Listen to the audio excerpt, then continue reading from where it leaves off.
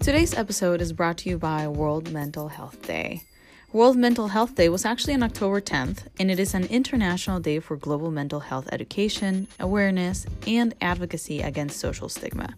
It was first celebrated in 1992 at the initiative of the World Federation for Mental Health, a global mental health organization with members and contacts in more than 150 countries. This day, on each October, thousands of supporters come to celebrate this annual awareness program to bring attention to mental illness and its major effects on people's life worldwide. Now, I want to give everybody a chance to know there will be a trigger warning in this episode. Since we are talking about suicide, mental health, and depression, I want to make sure that for any of our listeners that are currently hearing this, to know that you can always pause, you can stop it, or you can just skip to another episode. And, well, most importantly, today's episode is also to highlight statistics about the Latinx community that are not really talked about when we talk about public health, when we talk about social health and psychological health. Every 40 seconds, somebody makes a tragic decision that life is no longer worth living. Suicide is the second leading cause of death among young people aged 15 to 29. And this is why mental health is a concern to us all, and to take action and to advocate for mental health should be of utmost importance for us today. Enjoy today's episode.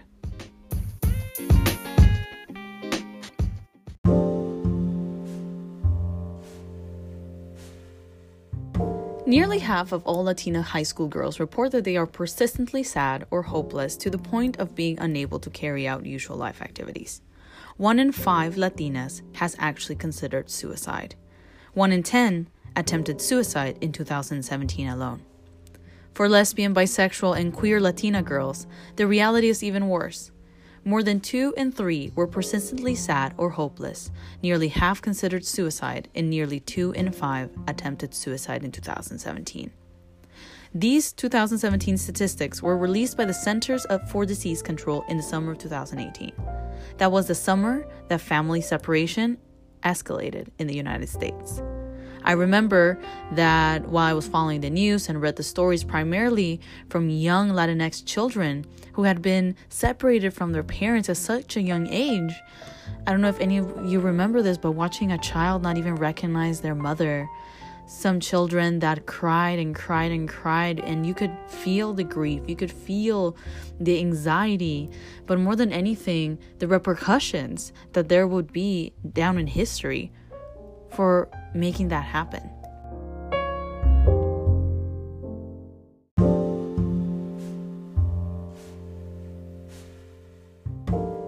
Attacks on Latinx immigrants, escalated by the Trump administration, have been affecting the physical and mental health of the entire Latinx community.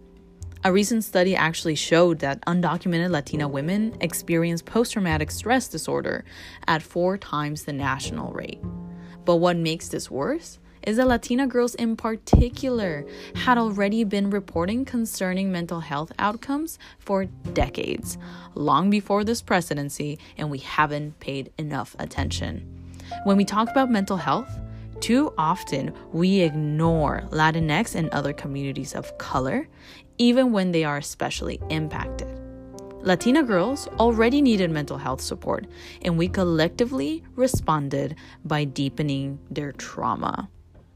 After talking to some of my friends about how they feel about seeking mental health support, from going to therapy or going to support groups, many of my friends felt almost ashamed to seek help, right?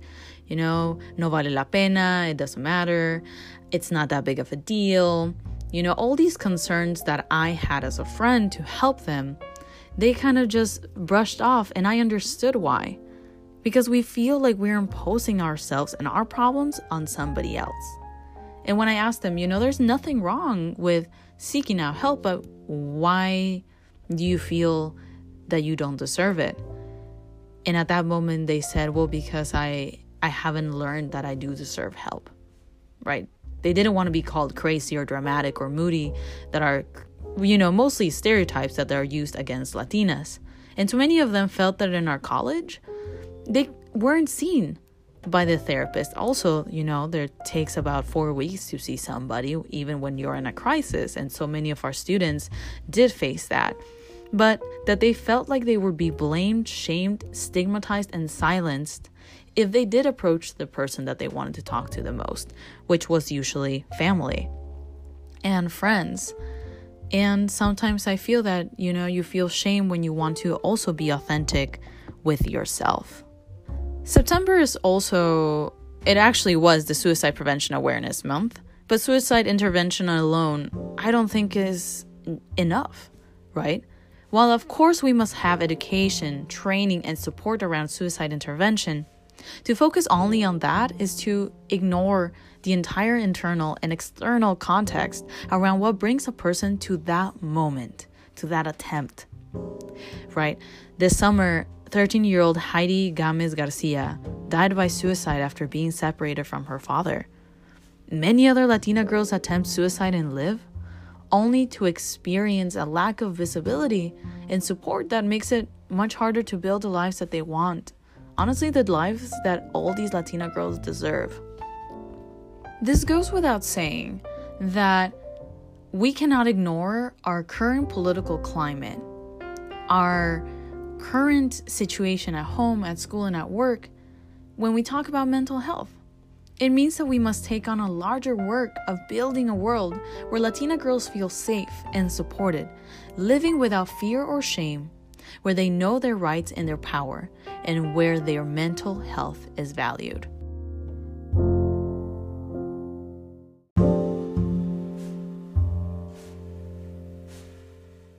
Now, this is where Guerreras gets personal for me, and I actually have recorded and re-recorded this part about 3 times now because I can't seem to find the words to, first of all, thank the people that came to my rescue when I was at my lowest point in my life in 2018. They know who they are, right? And this is what I want the listeners and I want you all to know. There is a point in your life where you feel worthless and ashamed and that nothing you do is good enough. And you can't seem to find the right words to express what that is like. And some folks believe, this too shall pass and everything's gonna get better y que todo esto es una cosa del tiempo, te vas a mejorar, todo está bien. But what happens when you don't actually believe it? Which is what I struggle with the most. Sure, I was prepared and I was successful and accomplished and I have friends that love me and a partner that loves me, a family that loves me. But what happens when deep inside your heart you feel like an imposter to the whole life that you have? And you can't seem to get any joy from it.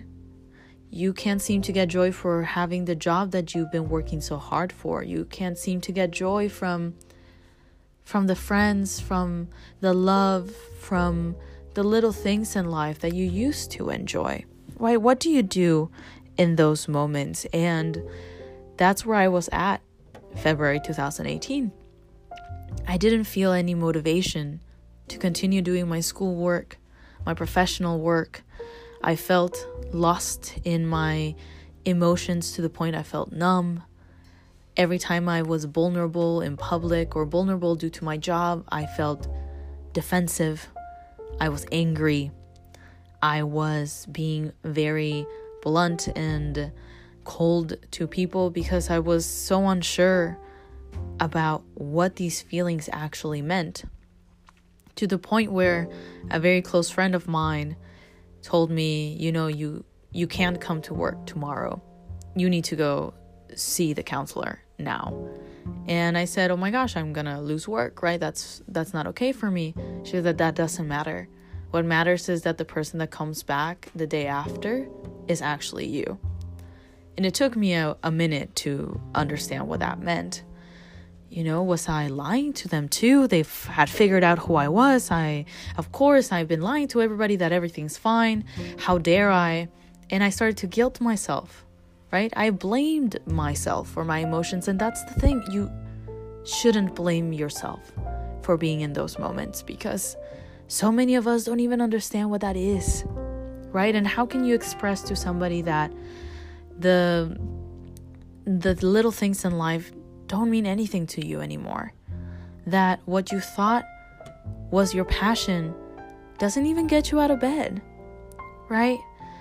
And that's where I was at. I felt like the whole world was on my shoulders during 2018, and I felt so hopeless and helpless that it took my friends to be there to pull me out of that.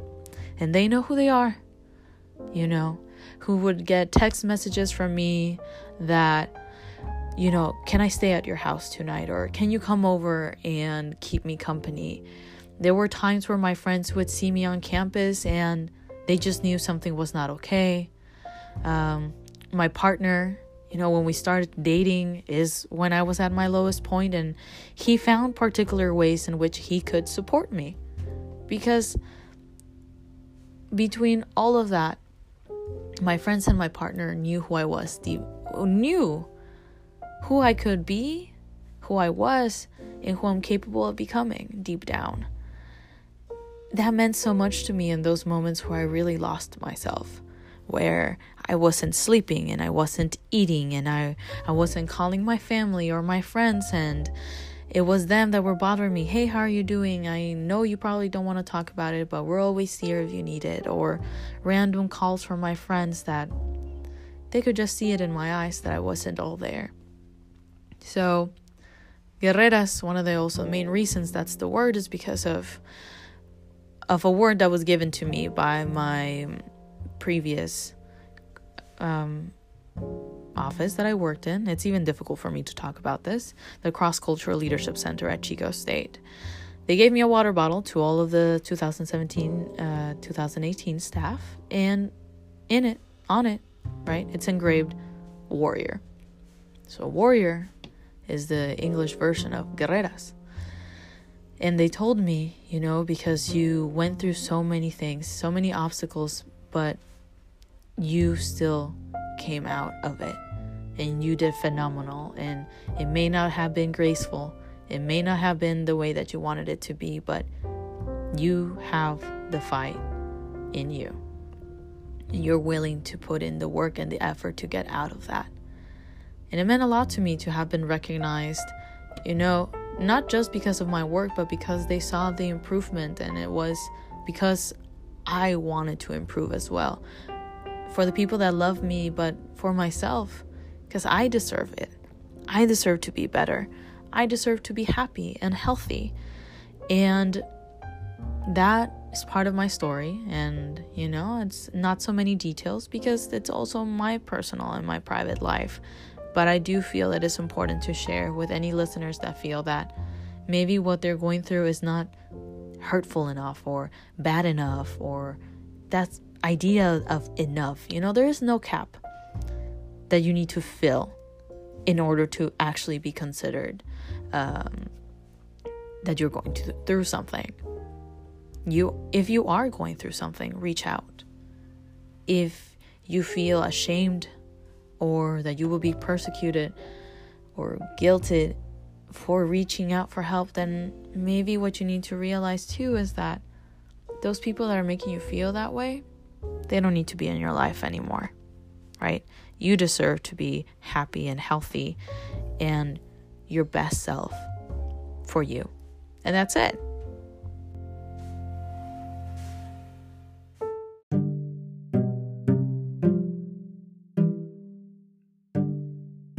So, to finish up this episode, I want to send some affirmations out there for all of you who are listening.